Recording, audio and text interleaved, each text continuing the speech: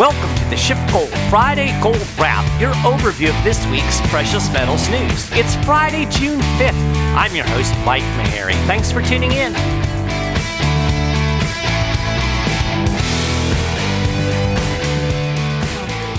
So gold was selling off through the middle of the week and briefly dipped below $1,700 per ounce on Wednesday. This was basically due to optimism about the economy opening up.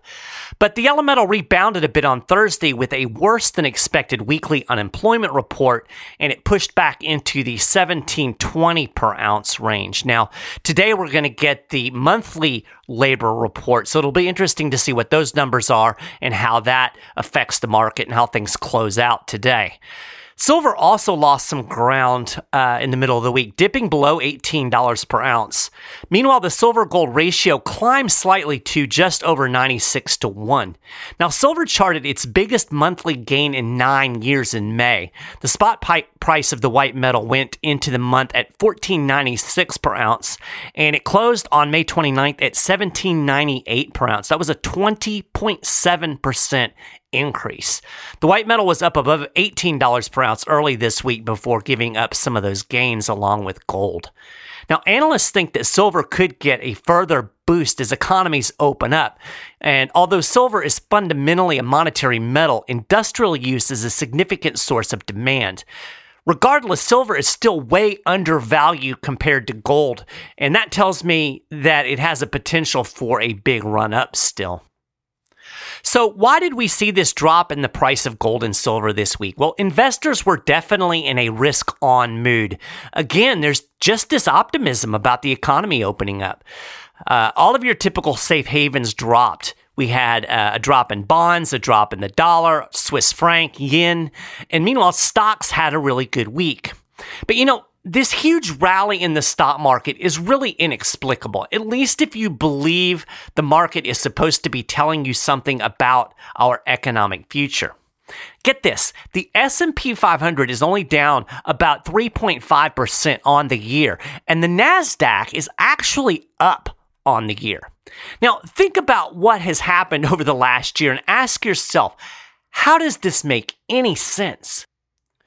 Let's take a trip back in time. Let's go back to the end of last year, the end of 2019. People were really optimistic. The stock market was booming. There was no sign of a recession in sight.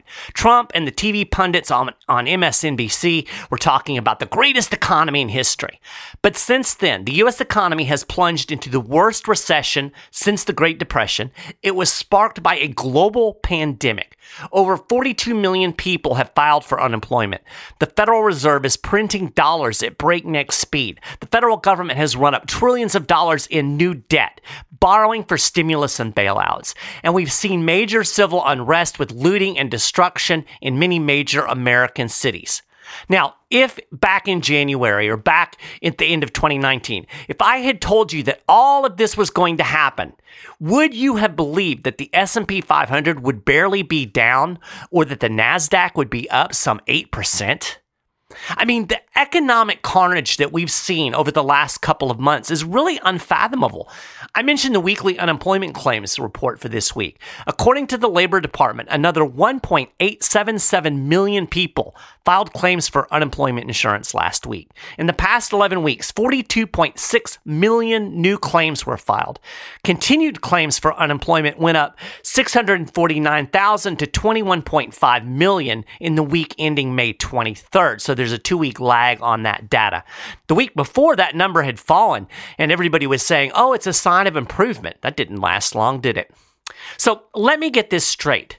Economies are opening back up. Ostensibly, people are going back to work, and we still had 1.877 million brand new unemployment claims last week. That's a huge number, and yet people are patting themselves on the back because it's under 2 million. I mean, I guess you got to find good news where you can, right? The point is, the unemployment situation would be considered dire right now if it weren't for the fact that it was super dire a few weeks ago. This is not a sign that the economy is about to take off. And yet the stock market is in this big rally mode. It makes zero sense. I mean, the market was priced for perfection to start the year. I don't know about you, but I'm not prepared to rank 2020 as perfect. In fact, all we really need to round this out is a big natural disaster and a war. And yet here we are with the Dow over 26,000. There is only one way to explain this. Say a big thank you to the Federal Reserve. The stock market is enjoying all of the money printing. This is stock market bubble 3.0, or maybe it's 4.0 or 5.0. I can't keep up. Let's see. We had the dot-com bubble. We'll call that 1.0. That popped, and we had the housing bubble. I don't know. Is that a stock market bubble? And let's not call that 2.0. We'll go on. When that popped in 2008, the Fed blew up a new stock market bubble. We'll call that, I think we're at 3.0. That popped in the fall of 2018 when the Fed kind of sort of tried to normalize rates and shrink its balance sheet. So we got the Powell pause and 3 rate cuts in 2019, and the Fed went back to QE. All of that reinflated the bubble, so that would be 4.0 or maybe 5.0 if you count the housing bubble. Then coronavirus popped that bubble, and we had a massive sell-off in March, and now we have 0% interest rates again in QE infinity and a new bubble. So yeah, this is, see, I lost count again. Let's just call this stock market bubble X.0, because that's what we've got right now. We've got stock market bubble X.0, and people are selling gold. That really doesn't seem all that smart to me. And not just because the stock market is a bubble and it's apt to pop again. Peter talked about this in his podcast last week. Gold isn't really a stock market hedge. It's a currency hedge. And the Fed is creating currency at breakneck speed. And when I say creating currency, I mean creating inflation. Central banks have told everybody that we are intentionally destroying the value of the dollar. That's the goal. They want prices to go up. They want more inflation. They want your dollar to keep losing value. Gold is a hedge against central banks creating inflation. It's a hedge against debasing currency. Instead of selling gold because the stock market is going up, investors need to understand why the stock market is rising. And like I said, it's the money printing. It's the currency debasement. Ultimately, this has to drive the value of gold. Gold will almost certainly become more valuable because of what the central bank is doing to prop up the stock market and to prop up the economy. As Peter put it the other day, the rising stock market right now is not a sell signal for gold, it's a buy signal. So I'm tired of talking about the economy and coronavirus. So let's talk about something that's not COVID-19 or the Fed. Let's talk about the war on cash. Governments don't really like cash. You can hide it under your mattress. They have a hard time tracing what you buy with cash. It's hard to control cash. Governments would much rather you use a digital currency. Then they can track, trace, and even control how you spend it. That's why we've seen a lot of push for a cashless society in recent years. Now, they'll tell you that it's for your convenience and to stop bad guys from doing bad stuff, but that's all a big front. The war on cash is about controlling you and me. I do a lot of activism work on surveillance, and if you want to know where we're heading, all you have to do is look at China. Everything that China does ends up in the United States a few years later. Well, the Chinese have just upped the ante in the war on cash. The Chinese government has launched a pilot program for a digital version of the yuan. The virtual currency creates the potential for the government to track and even control consumer spending. And oh, by the way, some people think it could even threaten dollar dominance down the road. Now, a digital currency is really nothing more than a virtual banknote or a coin that exists in a digital wallet on your smartphone instead of in your billfold or in your purse. The value of the digital currency is backed by the state, just like any traditional fiat currency. The Chinese program kicked off in April with a limited rollout in several cities that I'm not going to try to pronounce. But even with this limited rollout, Chinese digital currency is still a long way from full adoption. So the question is, why is China so eager to roll out this digital money? Like I said, ultimately it's all about control. The government can easily track digital payments. As Bloomberg put it, digital currency, quote, offers Chinese authorities a degree of control never possible with physical money. Specifically, a digital currency might allow the Chinese government to more closely monitor mobile app purchases that account for about 16% of the country's GDP. Bloomberg describes just how much control digital currency could give Chinese officials. Quote, the People's Bank of China has also indicated that it could put limits on the sizes of some transactions or even require an appointment to make large ones. Some observers wonder whether payments could be linked to the emerging social credit system, wherein citizens with exemplary behavior are whitelisted for privileges, while those with criminal and other infractions find themselves left out. China's goal is not to make payments more convenient, but to replace cash so it can keep closer tabs on people than it already does, argues Aaron Brown, a crypto investor who writes for Bloomberg Opinion. So this is super creepy.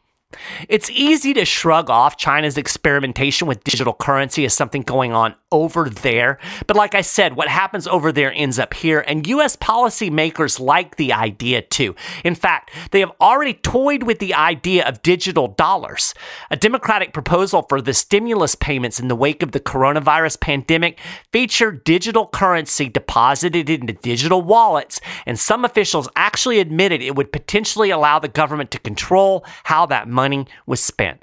So, coming to a theater near you, as the saying goes. There is also concern that a Chinese digital currency could eventually threaten dollar dominance. If nothing else, it could limit America's ability to weaponize the dollar. A research pair over at Harvard Kennedy School wrote an article published by Foreign Affairs warning that digital yuan could weaken the U.S. geopolitically. Quote, the advent of digital currencies will degrade the efficacy of U.S. sanctions, limiting the country's options to respond to national security threats from Iran, North Korea, Russia, and others. It will also hamper the ability of U.S. authorities to track illicit financial flows. And China, meanwhile, will use the combination of its digital yuan and strong electronic payment platforms to expand its influence and reinforce its capacity for economic coercion in Africa, the Middle East, and Southeastern Asia. Widespread adoption of the Chinese currency could even threaten the dollar's position as the reserve currency.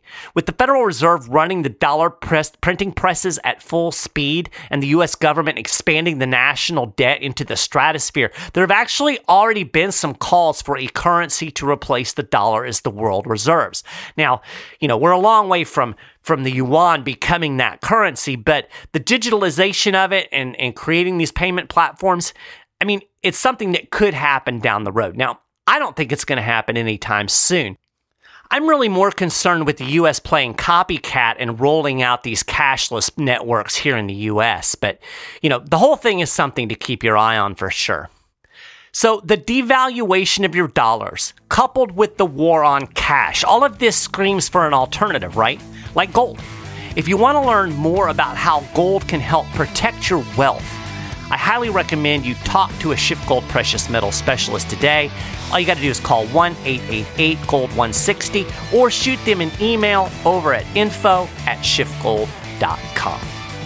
Well, that's a gold wrap for this week. You can get more details on all of these stories and more, and keep up with the latest precious metals news and analysis throughout the week at schiffgold.com/news. If you haven't done it already, you can subscribe to the Friday Gold Wrap at iTunes, on Stitcher, on Google Play, or on the SchiffGold YouTube channel. Links to all that stuff are over on the show notes page. I really appreciate you listening to the show. I hope you have a great weekend, and I will talk to you next Friday.